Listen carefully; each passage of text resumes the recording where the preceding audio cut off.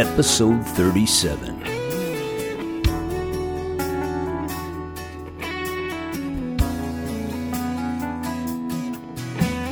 Welcome to Dharmic Evolution. Hey everybody, I'm your host, James Kevin O'Connor, singer-songwriter, audio-video artist, and master storyteller. Today we're going west to San Diego, California. We're going to visit with Michael O'Neill. Michael is the creator of the Solopreneur Hour. He's a fellow podcaster, and he does it all. From racing Porsches to life coaching, but best of all, and coolest of all, he's a drummer. So strap up your seatbelts and let's go for a ride. Hey, so I want to welcome everybody today to the Dharmic Evolution. My guest today, Michael O'Neill, podcaster extraordinaire. Michael and I got connected actually through Sue B. Zimmerman to Chris Ducker, and then I heard Michael on Chris Ducker's show.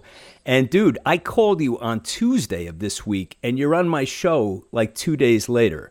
Boom, I mean, just like that. Why waste time? It's awesome. It's just awesome. And, I want to thank you for that, but I just want to say, like, this new community that I'm finding myself in is just unbelievable. It's like, it's so the antithesis of what I came from, which was a construction background, which was brutality, to say the least.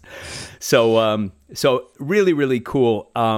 Where do you want to start, man? I don't want to make you go through things that you're not up to talking about. You want to just keep it like wide open, or anything? Everything's an open book. I just wanted to say thank you. I respond to what you said, which is I feel like this industry of whatever, entrepreneurship, online business, coaching, whatever it is, I think people get a little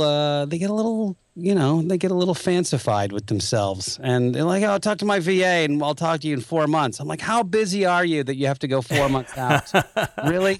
Yeah. Like if you have a half hour, just do the half hour, just relax. Right. Anyway. Yeah, well, whatever you want to talk about, dude. It's cool. I sent you my spiel, so you can talk about anything in that spiel. So let's start with this. You know, I'm a music guy, so that's kind of like why I started this show. Is I've been reaching out like to people really all over the world about music stuff, and I discovered you are a drummer.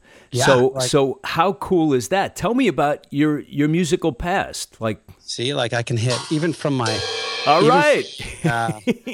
Even from my studio here, I got to shut the cymbal up now. Jeez. Are you on the throne? Are you podcasting from the throne? I should. I did for quite a while. I would just use my drum throne as my podcast desk is set up perpendicular to my drum set. So that's perfect. I can reach out and hit my hi-hat if I try. Well, you need that for a backup. If you got a joke going, you want to hit the crash cymbal and grab it real quick. I could do that. What I have though is I have often I will stand as I do shows, like I just did. I just stood up. I have one of those, those nice boom mics that go right, and I have a little drum pad right here. Oh, cool! I don't know if you can hear that. Excellent. Yeah. Does that sort of come through? Yep. So what I'll do is I can mute myself like this. Okay, gotcha. And I can jam while the other guy's talking. And I can just sit here and work on my rudiments while I'm on my podcast. Can you hear this? Yeah. Peace. So I have my guitar tree right next to my station. See, I never put them away. So I hang 6 guitars on there. So there's never an excuse. You walk in the house and you can just grab it. Somebody sent me, this was really cool. Somebody sent me a pair of drumsticks with my logo, the Solopreneur Hour, burned in, like etched into the wood. I don't know if we're not on video, but it's really cool. So I have these right here next to my desk at all times. That's just awesome. Hey. Anyways, the music thing was, a mom that played piano, a dad that played sax, brother's a guitarist, aunt was a professional jazz pianist, 2 cousins on Broadway. Wow. It was like we had 7-part harmonies for Christmas, that was like, what happened. So you got the musical genes then, that for sure. It was definitely in. And I think that just being around it was enough. I think osmosis is enough to make musicians out of kids. Right. So you have musicians in the family, and it's just sort of part of your new teeth, part of your culture. It's pretty easy to to see that bridge that jumps over. And I think that music in and of itself is such a I think I wouldn't say critical part. That's the wrong word. It's an unsurprising part of an entrepreneur or a business person, because you look at that, there's usually a musical tie or an athletic tie, because those two modalities are the number one ways that people learn and will continue to learn throughout their whole lives. Right. Does that make sense? Oh, it never stops. Yeah. So whether you're an athlete or a musician, like as a musician, I sit and I'll practice and I'll be on my drums. I'll get down, settle in with some YouTube trainings and go, And Right. then as an athlete, you're in the gym, you're trying to learn, your craft, you're practicing, and that sort of carries on throughout your career. And it's pretty rare to find someone that is super successful in business and doesn't have somewhere in their background some athletic or music performance. So how about you did you get into bands and stuff as a youngster? Like, did you do that whole thing, playing gigs out in clubs and... Yeah, I mean, I mean, for all intents and purposes, I'm a professional, studio drummer. Oh, okay. Yeah, so I started playing, I guess, for money in 1990, and have played in a ton of different bands. Recorded a lot of stuff. And I still, I'm still a session guy here in San Diego. So, oh, that's awesome. I was going to ask if you were still touching it, getting. Oh, for sure. Oh, great. That's awesome, man. In fact, not enough, to be honest. I just had this guy, Bill Ray. By the way, if you're in the Seattle area and you want a great drummer, look up this guy, Billy Ray. Okay. He was going away. He lived here in San Diego, and he was leaving, and so they had a going away party. And the party was like he's been a session drummer in San Diego for 20 years, and so he knows all the good players around here. Right. So they had a going away party, and it was a jam. And it was just literally like, there's a drummer, go up and hang out and play a few tunes. If there's a singer, et cetera, et cetera. And that went on 4 or 5 hours, and I got up and I did a few tunes, and he gets off stage. He goes, "Dude, do you want some gigs?" And I was like, "Yeah, I do." He goes, "Dude, you can take any gig that I had." I said, "Well, that's flattering."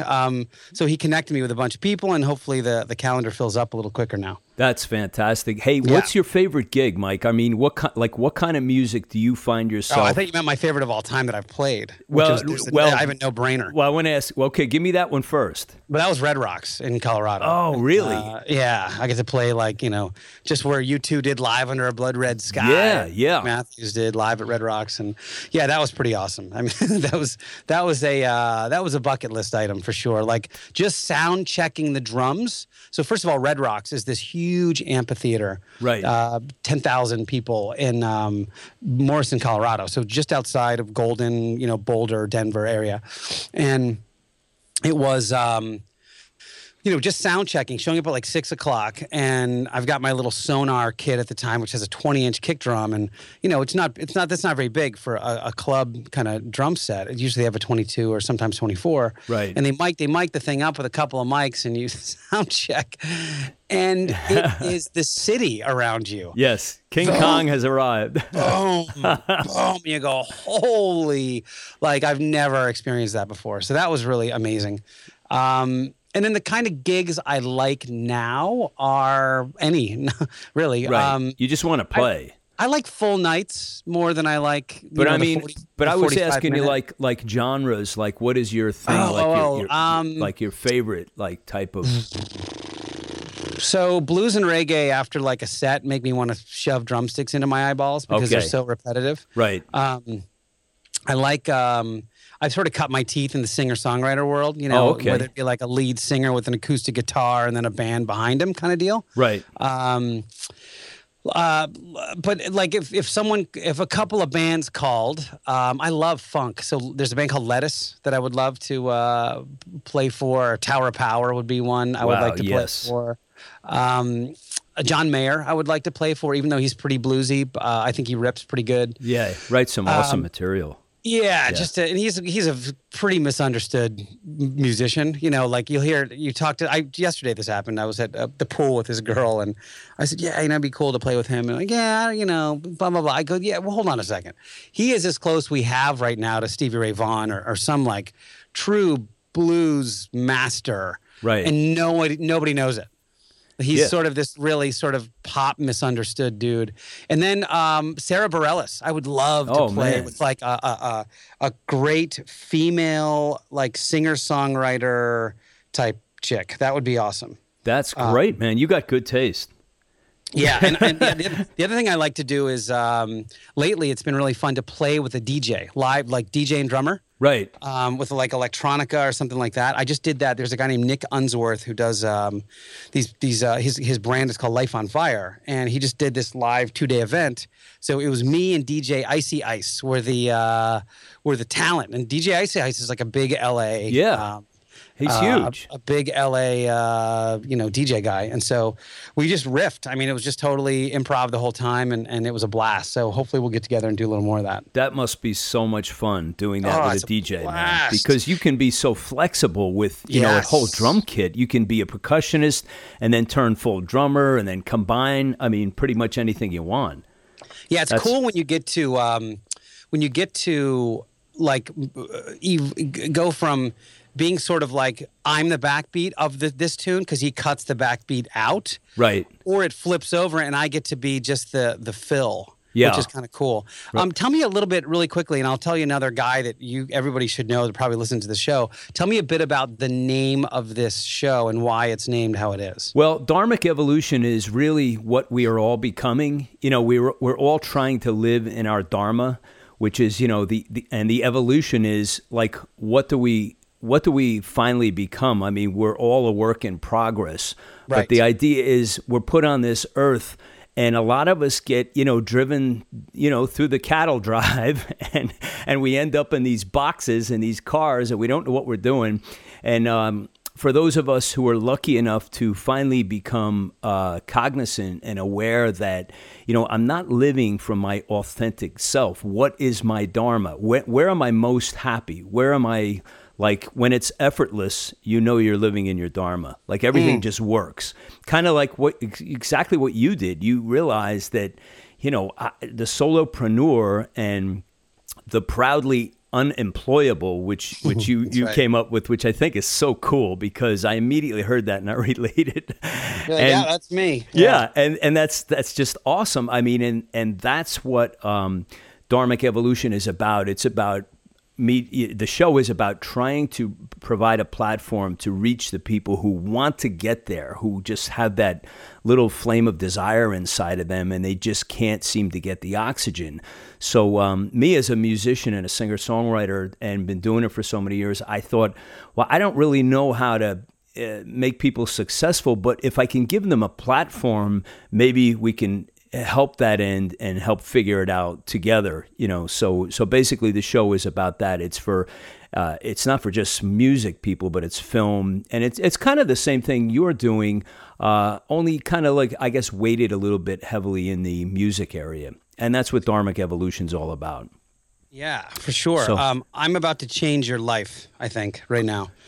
Good, man. There's I love a guy. it. There's a guy that came from Boulder, Colorado, that I played with for a few years. And have you ever heard of the Integral Institute in Boulder, Colorado? No, I have not. It is like a evolutionary Buddhist meets modern world kind of group. Okay. I don't know how to like. I get what you're saying. Frame them, but there's a guy. Have you ever heard of a guy named Ken Wilber? No. Who's okay? So he's sort of like one of the greatest living philosophers right now. He's also a Buddhist dude.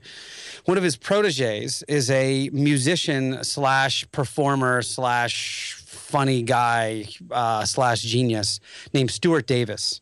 I've heard of Stuart. Okay. Stuart is StuartDavis, StuartDavis.com.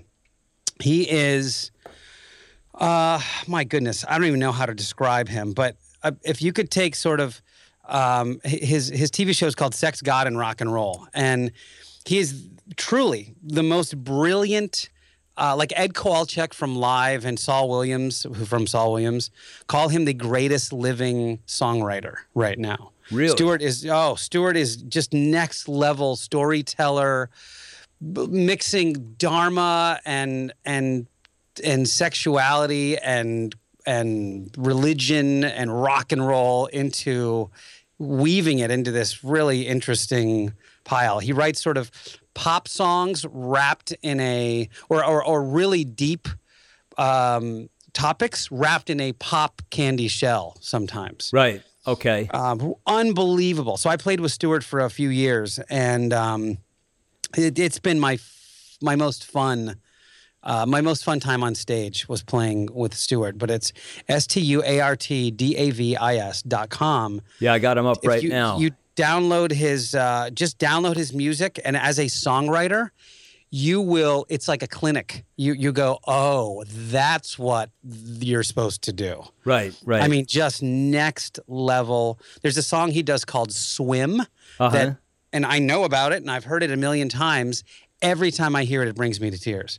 Wow. That's great. Absolutely like staggering. And so as just a human, the thing with Stewart is he's one of the funniest people I've ever met, but he's also when you say genius, that's not you're not going out of the bounds when you say that. He is quite literally a genius, and he's a guy that could be in a room full of quantum physicists or could be in a room full of like Jewish rabbis and talk as an equal to them and know just as much as they do about all the stuff that they know. And he does that. And you could put him probably without anything except, NFL football. He probably could do that exact that situation. So he's got the collective intellect. Yeah. Man, he is something. Davis twists mind, body, and spirit into a hot menage a trois.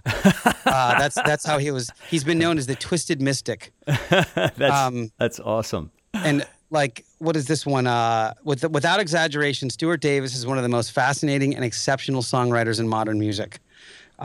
Anyway, so just really amazing dude and worth check. He's got a little YouTube channel, and he's got a bunch of great albums. So excellent. I have him up here now. I'll check him out after we finish up. So Michael, you want to do more gigging. And how, I mean, I definitely understand it. That's home, baby. It's just home. like, you feel like you're in your dharma when you're doing that. But how do you balance that with, it seems like you've got a really busy gig going here with, I love your website and all the products you've come up with. I mean, you've got, you do coaching, you've got the podcast going, you've got all these great resources. You have your solo lab going on. I mean, tell me, how is your day, man? Is it total freedom, or do you feel a little overwhelmed at times, or how is it working for you? 96% total freedom. In September, I'm a bit overwhelmed. Okay. I happen to have an insanely busy September. Is that every year seasonal, or is it just so happens at this? Okay, got it. But it's like, and you squeeze little old James Kevin O'Connor into your life. That's right. Yeah, dude. Kudos to you, man. I appreciate that. Thursdays are my days, man. I love this. Like, especially when it's a show that's different than what I talk about, typically. So it's fun for me to talk music and talk, how it blends into my life. Have you ever had someone, and just to your first question, I have a good friend of mine, Julia, who also lived in Boulder, Colorado, and I knew her for years. She was my neighbor, and she was like, when I met her, she was this cute 23-year-old girl who would walk around with her sweatpants with like one leg pulled up because she was like a hip hop like B-girl kind of thing, Right. And and she would talk about and she was working at the coffee shop, and and then a couple years later she was like, I want to really get back into dancing again. And so she started kind of going back and getting back into her dance world a little bit and stuff. And then she invited me to see a performance that she'd put together with her troupe. I said, okay, that's cool. It's at a local high school. And all right, fine, I'll go check it out, right? Absolutely blown away. And it was like, once again, in tears, I guess you guys think I cry all the time, but she was so unbelievable, like such an amazing next level dancer. And I said, oh my gosh, that's home for her. I never even knew where she lived until tonight. And I think what happens is I did a speaking gig in Cebu, Philippines for Chris Ducker.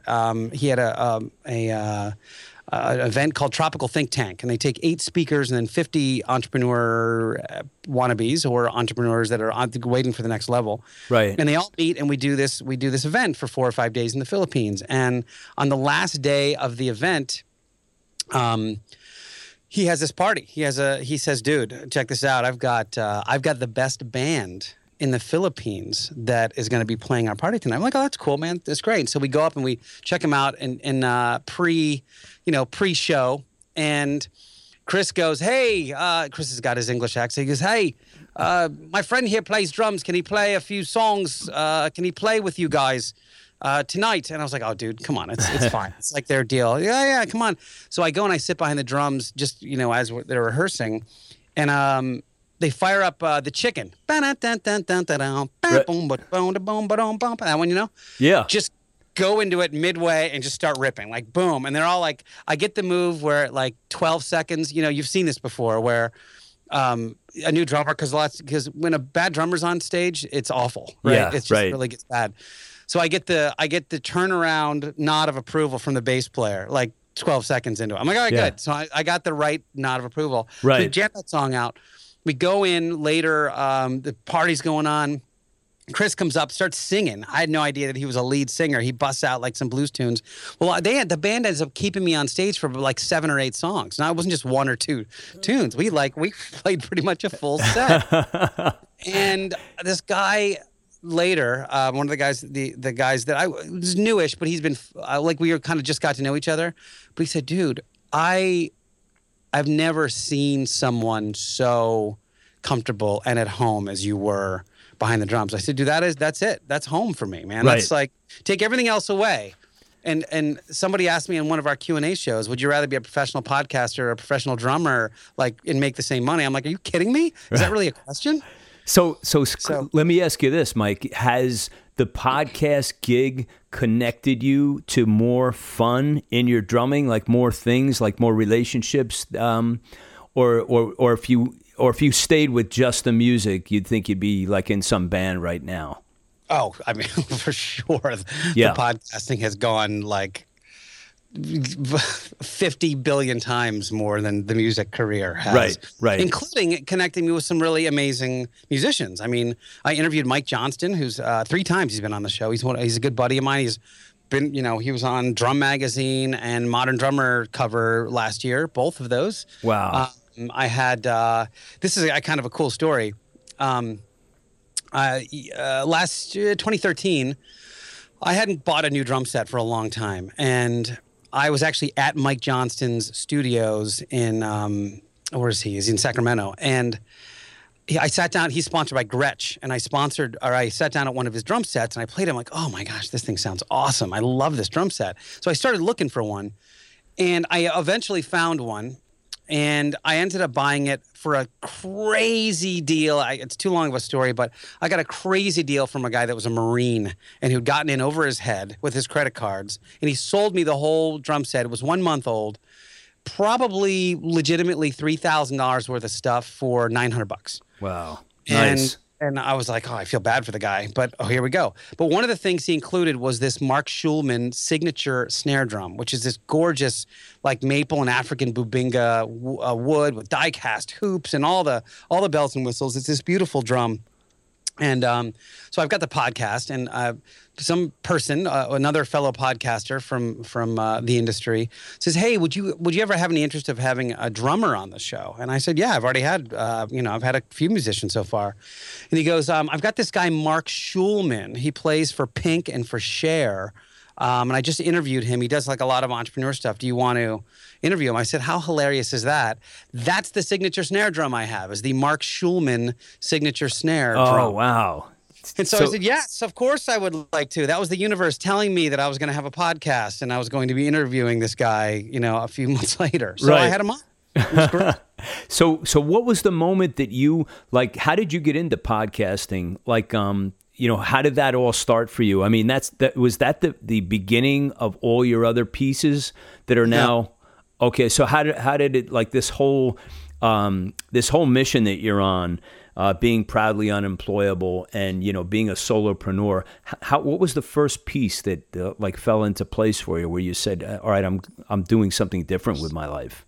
Yeah, that first piece, the unemployable part, happened in 2005 when I was hired off the couch. I was a freelance web guy, and this Fortune 500 company hired me to be their creative director. And so I said, okay, I'll do that. Right. Give me six figures, I'll get off the couch. And so I did that, and then realized after a few months that I was miserable, and they were miserable with me because I was miserable. And I was like, what am I doing here? I knew too much at that point. I knew too much about alternative ways to live your life. Right. And now that I had to like clock in and go punch in at this office, it was terrible. So yeah, that lasted a year. I realized at that point that I was truly unemployable. That was 2005. Then, and I won't get into the whole deep story, but I lost both my parents very quickly within 7 months of each other right after that. And that's horrible. Bankrupted me emotionally, but also financially. And again, super long story. But I went to Europe in 2009 for 4 months, spreading their ashes everywhere. I had a little Italian Parmesan cheese shaker, and came back from there and wanted to really didn't know what I wanted to do. But I knew what I didn't want to do is ever work an hour for $1 again. So that began this journey of what are the other ways that you can take a skill set and monetize it. So I learned about internet marketing. I learned about the network marketing world. I joined a company called Isogenics for a few years and connected with some people there, and just started. I took my background, which was, I knew a lot about social media. I knew a lot about web. I knew a lot about design. And I started doing social media live training events for this company that I was working with. And so you already had a really deep toolbox with all this. I had a pretty deep toolbox. Wow, man. Okay. Yeah, I had a deep tool. I was a designer and a web guy for like 18 years and a branding guy. So I knew a lot about advertising and branding and that kind of thing. Right. But a lot more of, just because I know human nature, I know a lot about the psychology of the sale. So I'm very good at taking someone through that process. Right. And if you learn that with social media, meaning instead of buy my thing, if you're able to demonstrate something in a way that someone goes, I'll have what he's having, like, the Harry, Harry Met Sally, yeah. That's what you want. You want to think about that scene every time you're posting something on social media and thinking, does this post prompt people to think I'll have what he's having? Yeah. If you're trying to sell a service or a business. So with that in mind, I built an entire social media training course around that. And I started, we went to 17 different cities, and I trained a bunch of people from stage. And that's the first time that I'd realized that sort of live training idea was right up my alley. That's the first time. I didn't have a microphone in front of me, but I had people, Right. So I suppose I did have a microphone in front of me, but different. So 2012, I was asked a question by a guy that was a very prominent speaker, like a personal development dude. And he said something like a YouTube question. And I go, David, you're such a big fish in this little pond. Do you ever think about growing your brand? And he goes, yeah, how do I do that? I said, what about a podcast? And he goes, what's a podcast? And I was like, well, it's like a radio show. You download it on your phone. And Right. I've been a huge fan of like Ricky Gervais and Twit and all these other shows for years and years and years. I've been a podcast guy. And he said, yeah, let's do it. And so I said, okay, I guess I got to learn how to make a podcast. And so I created this brand called The Kick-Ass Life with David Wood. And we launched, and it was hugely popular. Like, it turned into a really big hit show. From that, a bunch of doors opened, including that of connecting with some guests like John Lee Dumas that was on the show. I reached out to John initially because I just wanted him as a guest. I thought he was doing cool things in podcasting. Yeah. And I thought David should interview him. So that's how we initially connected. Fast forward a year and a half, and he's the number one guest, my guest on my first show, right? And so you open one door and another 3 doors open. So it was so funny. I listened to that episode this morning, you and John. Yeah, it was great. It was awesome. I've known of John's work. Obviously, anybody in this space does. So that was a great episode, by the way. And I have to tell you, Mike, I'm listening to that and going, Damn, this is your first episode. You killed. It really was great. Well, that's the thing is that's when I realized. So I had actually stepped in and filled in on one of David's episodes, and I remember consciously thinking, this is pretty cool, and I'm not finding it that terribly difficult. And when I went back and listened to it, I go, yeah, all right, that sounded like I knew what I was talking about. Yeah, in some regards, and I think it's just because and no joke, I think it's from years of Howard Stern. It just like osmosis of listening to a good interviewer, right, and how they navigate those waters, right. And so that's really where it comes from to me. Is I really put a lot of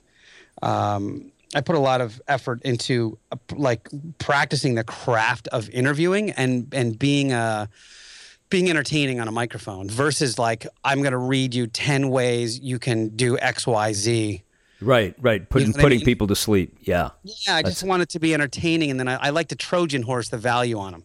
Oh, that part of it I love about your show is that, what impressed me is when you put out your statement at the beginning of the show, it's not a wall-to-wall content because there's so many people doing that it's just, your ears are bleeding from content of just tricks and tips and everything else, but just good old-fashioned, I want some entertainment, man, and I'll take the great tips along the way, which is cool. Give me an hour with someone and let me get to know him a little bit because I know that Pat Flynn does Smart Passive Income. I've heard that a billion times. Right. Hey, let me ask you this, and this is just a little side observation that did you find when you first started the podcast that people were a little bit intimidated that you were trying to get on as guests?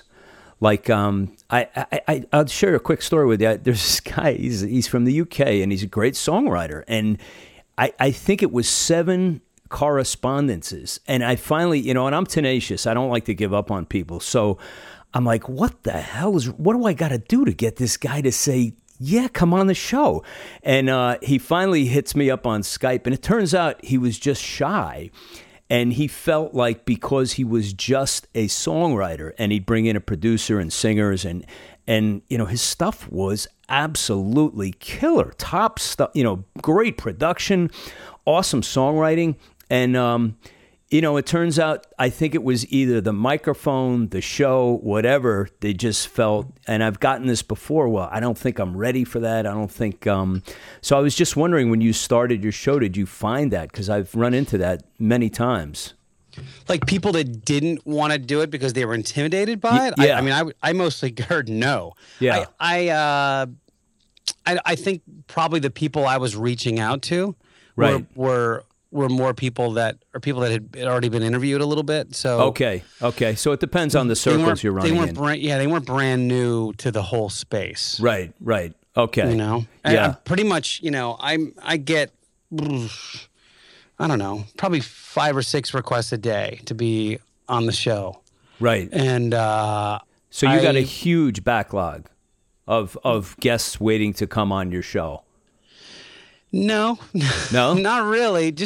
All right, I'll come on tomorrow if you want me. I shouldn't say that. I have a backlog of people that want to be on the show, right? And I don't have a backlog of the people that I want on the show. Right. Exactly. There's a big difference. What I mean? Yeah.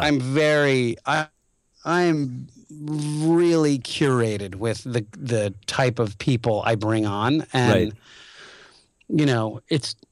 it's weird when someone comes on and says, I want to be on your show and sort of pitches themselves. It's almost an instant turnoff for me. Right, exactly.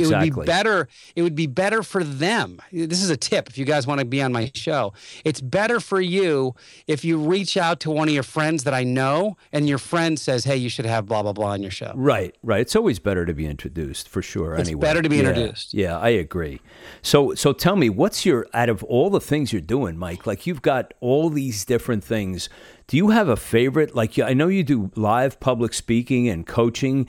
Is there any area besides, I'm taking the drums off the table, we won't include that, but out of all the things you're doing online and your business model, the Solopreneur, what's the fave of all that you do here? We just did a weekend this last weekend called Pod Mastery, which was an advanced training course for anybody that has a podcast but wants to take it from kind of a hobby to a profession. Oh, is that the one with John Lee Dumas that you did? Yeah. Oh, okay. Yeah. I heard that one. Okay. Yeah. Tell us about that for sure. Yeah, we did that this weekend. We had 22 people, and we had 2 VIPs, and that came in on Saturday. And we spent the entire day with them at John's house, and then 20 people that were, part of our regular group on Sunday, and it was fantastic. Like, I loved it. Right. It was really, really great. So I'm really looking forward to that, because it's just like, it's right in the wheelhouse. The people are great. It's at a price point where you're not getting like these really green, brand new people generally. Right. Like it's, so you're getting a slightly more advanced group that are really willing to learn.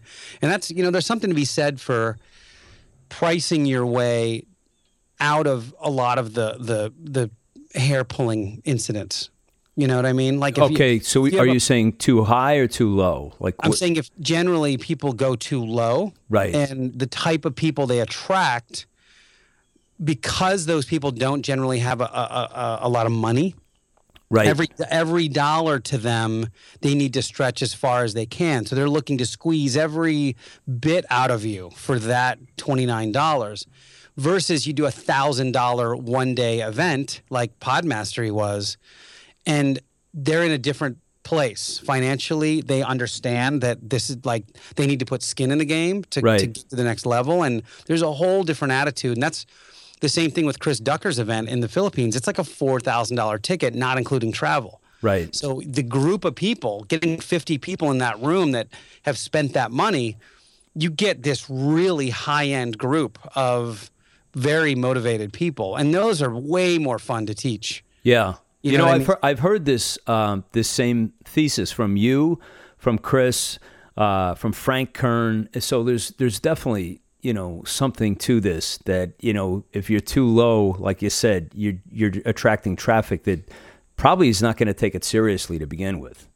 Yeah, and it's you get a lot of people that are just sort of feeling their way out a little bit. Yeah. Hey, what is the Mechanic to Millionaire, Mike? What is that about? That's a show. My buddy Dave MacArthur, who's another, he's a interesting dude. He was a mechanic. He literally was a Honda mechanic, I don't know, 8 years ago or something, and started working with this company, a supplement company, and did really well, like sort of followed the path. And now he's making, I don't know, what does he make? $32,000 a week or something with that company or something. And so the story, his show is just kind of he talks a lot about Wallace Wattles. He had the book that sort of was before Think and Grow Rich. Okay.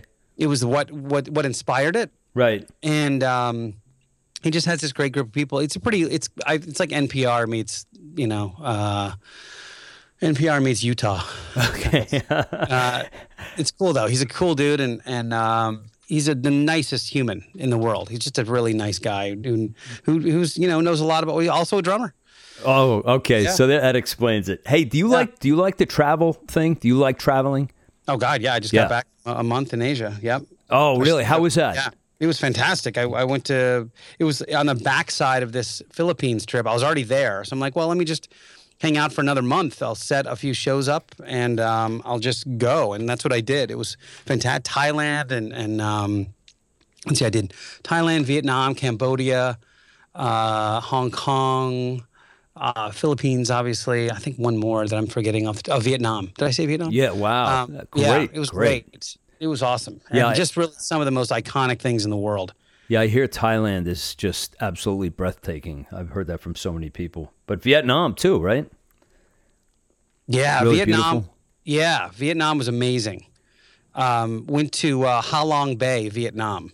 Hey, do you ever have the opportunity to do, like, do you ever schedule podcasts on the road? Like, hey, I'm going to go and interview, somebody's going to be here. So, or if it just happens it just happened, or do you just prefer getting all the shows in the tank and then you don't have to worry about it? No, I did a few live shows while I was traveling, for sure. I did we did Poolcast 1 and 2 from the Philippines. Okay. So I was literally in the pool, like shoulder deep in water. I had my Zoom H6 on the side and a couple of Heil microphones, and we did chats with people that would wade on over. And we would the people that were like part of this mastermind. It's very amusing. Poolcast 1 and 2, and it was actually great. You know, it was myself and my buddy Mark Costas kind of co-hosted the show, and then people would come in and we would just talk to them about the mastermind we were in, the tropical think tank. It was great. Wade on over with their drinks, right? Yeah, sometimes. And yeah, for sure. I heard you on. I think it was Amy's show. I'm trying to remember. It was very, very recent, but you were telling people about your approach to relaxing and working at the same time. Like you go out and you have your glass of wine and you sit down and give me the quick download on that. Like just share that with everybody, because I think that's really cool. Well, it's based in a very practical, pragmatic thesis, which is, they say, and I do believe it's true, that you are the product of the 5 people you spend the most time with, right? Right. And then, like, if you want to be successful, you need to surround yourself with success. Well, that's really hard when you're living paycheck to paycheck. You don't have a lot of money. It's like, you maybe don't live in the greatest part of town. It's a bummer. So when I was in that exact spot, when I'd come back from Europe, I had $14 in my pocket. And I'm not kidding. It wasn't like I got to hit the ATM machine, but I literally had $14. Wow. But I knew that opportunity would come if I knew I was like a smart dude that could hold a conversation at that point. It was a matter of circumstance that I was where I was. So. Right. So you saw the big picture. You just said, I'm just going to connect the dots and this is all going to work out. Like I didn't know how. Yeah. The how was none of my business. And that's another thing I like to say. It's like, if you and I were, everyone gets so concerned about how they're going to do something. And it's like, don't worry about that yet. That's going to reveal itself as you start. You're going to go. And what I always like to do is, like, if we were sitting down having coffee and there was a, 2-story building across the street, I would say, hey, there's $100,000 sitting in a bag on the roof of that building. Are you going to go get it? I'll just ask you that. Are you going to go get it? Right. Yeah. And you say yes. And then I go, do you have any idea how? The building's closed. You can't just walk up and get on the roof. You have to figure out how to get on the roof of that building in 15 minutes somehow. Are you going to do it? Everyone's like, heck yes, I am. So you don't know how, but you're going to. It's the same thing if you're doing a hike, you look to the top of the mountain. I don't know what the trail looks like, blah, blah, blah. So I didn't know where I was going to go. I didn't know what I was going to do. I just knew that if I was going to give myself the best chance to win, it was going to be by surrounding myself with people that were successful. And if I needed a gig, then successful people have more opportunity than others do. And I mean, I had no money, so I would have taken, can you wash my cars? Yeah, whatever. Right. So what I started doing is instead of going to like the locals, because I like to be out in the world. I don't like to be just working from home the whole time. Right. But instead of just, working from home or going to my local Starbucks, I would go to the nicest neighborhood in my town, which when I was in Denver was Cherry Creek. It was like, that's the fancy pants, high-end neighborhood. And I'd work from the coffee shops around there. So already I'm surrounded by more successful people.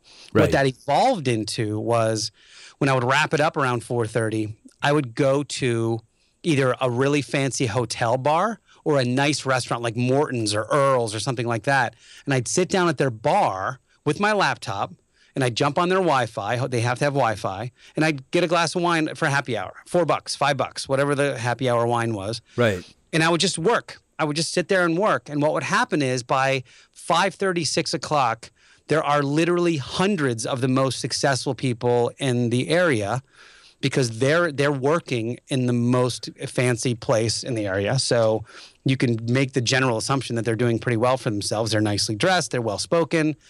And they would see me working, and hustle recognizes hustle. Like entrepreneurs, right. You see that glimmer and you go, what's your deal? You're doing the wrong thing. Come work for me kind of deal, right? Yeah. So that would happen to me, every week or two, that somebody would walk up and go, what are you doing? Hey, it's been great chatting with you. Do you want to come grab some dinner with us? It's on me, Right. Yeah, absolutely. Or we're having this party. So I've ended up on, I've multiple dinners. I've ended up on golf courses with people. I've ended up at parties at country clubs. And once I ended up on probably a $5 million yacht for a party. Right. So and just from that. The network master. Well, it's again, you're just putting yourself in position to be there. Win, yeah. Just right? Show up. You're showing up. You want to be, but it's not, you don't want to go there in cargo shorts and flip flops, right? You want to go listen to episode 25 of the Solopreneur Hour so you can learn how to dress, especially if you're a guy, and take those clothes and go out to the world. And not only will you, probably have more networking opportunities, but the ladies will notice too. So you're welcome. And that doesn't hurt. No, it doesn't hurt at all. Episode 20. Yeah, well, check that out for sure. Hey, listen, as we're winding down, because I could talk to you all day, dude, and I don't want to monopolize your time, but can you tell everybody, like, what are you most excited about the rest of this year? Is there any, like, big things coming up? I can see you have, like, a really full schedule, and September is busy, but, like, as the year plays out, anything, like, we should be watching about your shows, about your products, what you're doing, anything you want to share? Yeah, I mean, okay, great. I was going to say that I'm really psyched about this car event that I'm going to in a couple of weeks, but it's completely not relevant to. No, tell us, what is it? Well, no, it's just a lot of my September's busy because I have a vintage car that I restored, and there's a huge event happening in Monterey, California on the 22nd to the 28th or something. So a lot of my time is happening for that. Is it racing or is it just show? It's both. Yeah, it's not a show really. It's at Laguna Seca, the racetrack in Monterey. Okay, and it's an event called Rennsport, which is every 4 years the Porsche, the company Porsche, empties out their museum, and all the big collectors in the world bring their collection to somewhere in the world, and they race these cars. Like, these are $17 million cars that are being raced, and that's what's happening in Monterey, and it happens every 4 years, so it's a big deal. So will Michael O'Neill be racing? I won't be racing, but I am prepping my car. My hope is to get my car on the cover of the most popular Porsche magazine. Awesome, man. Good luck to that. What's the magazine? It's called Excellence. Okay. My car's a 1969 911, so it's... what color? It's gray. Hey, people, keep your eyes out on that, man. But here's what I'm excited about. A few weeks ago, are you a football fan at all? Yes, I heard about the Steelers. Yeah, tell us this story. This is great. Yeah, so that's what I'm excited about. A few weeks ago, my buddy, I guess it's no secret, my buddy John calls me and says, hey, there's an athlete that wants to And this is John podcast. Lee Dumas. Yeah, John. Yep, John Lee Dumas. There's an athlete that wants to start a podcast. I don't really have the bandwidth for it. I don't know if you do. We've got Podmastery coming up. You've got your Porsche thing happening. I don't know if you have time. Of course, he knows. I didn't know this at the time, but he knows that I'm wearing my Steelers hat as we speak right now. It's we're recording this on the first day of the football season. Right. Which is where the Steelers play the Patriots. And so I've got next to me on my right-hand side, I've got a jersey hanging on the wall from a guy named Hines Ward, who played for the Steelers for, 14 years, number 86. I've called this Studio 86. So my studio is called Studio 86. My number on my race car is 86 for the last 10 years. So, I've been a big Hines Ward fan and a big Steelers fan, right? So John calls me, says there's an athlete that wants to start a podcast and wants me to help him launch it. I don't know if I have the bandwidth. And I say, okay, well, whatever. Who is it? And he goes, it is none other than number 86 himself, Hines Ward. I said, you have got to be kidding me, except I didn't use that word. And he could have said Tom Cruise and I'd have been like, oh, cool. All right, let's do it. Sounds great. But because it was Hines Ward, I'm like, you've got to be kidding me. So long story short, we talked to his people, and we're under contract. So we're going to launch this thing. We're going to have our meetup in a couple of weeks. And I don't know what the show's going to be yet. Hopefully it's going to be cool. But there's also an outside chance that I'm the co-host of the show. Wow. So that's that would fantastic, be awesome all the way man. around. Yeah, it'd be awesome all the way around. So we'll see, man. But fingers are crossed. And again, open doors, right? If that happens, there's, who knows what comes from that. That's a Who huge knows? Congratulations, man. That's, Yeah. I Thanks. mean, I can just imagine the following that just happens like overnight on that. That's just crazy. Well, yeah, Heinz is bringing 1.5 million from Facebook and 400,000 on Twitter. So it's like he's got an audience. Yeah. He's got to figure out how to connect with them. To say the least. Yeah. All it's right, there. brother. Listen, I want to thank you so much for being a part of Dharmic Evolution. I really do appreciate you being so receptive and just coming right back at me and saying, hey, yeah, let's do this. It was such a pleasure to have you on and just learn so much in such a short time, both not only today, but just getting connected to all of the work you've been doing and all the great things. So folks out there, please reach out for solopreneurhour.com with Michael and check out all the things. Michael O'Neill, thank you so much, Mike. It was a pleasure. Oh, thanks so much for having me, man. I really appreciate it. And yeah, of course, I'd love to hear from anybody. I'm at Solo Hour on Twitter if anyone wants to say hello. Oh, I hope you guys had a good time with that one. Michael O'Neill from the Solopreneur Hour. What a cool dude. Musicians are that way, man. And he's a drummer, which is really cool. I always loved drummers. Hey, when you get a chance, swing over to the dharmicevolution.com website and scroll through all of the episodes there. There's photos, there's videos, there's bios. All the links are there. If there's a show that jumps out at you that you missed, that you wanted to check out, you're welcome to do that. And thanks for spending time with me today. I'm your host, James Kevin O'Connor, singer-songwriter, audio-video artist, and master storyteller for the Dharmic Evolution. Don't forget, the download is free, but the content, it's priceless. So until next time, I'll either see you on the socials or I'll see you from the stage.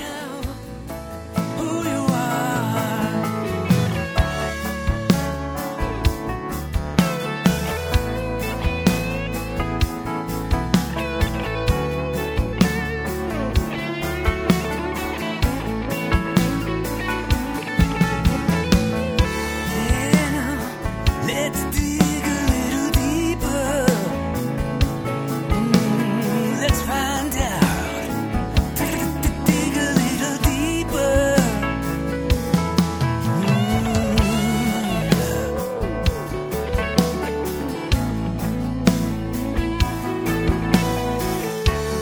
Who are you? Just became who you are. Who are you? Is now who you are. Who are you? Just became who you are. Who are you? Is now who you are. Hey, let's do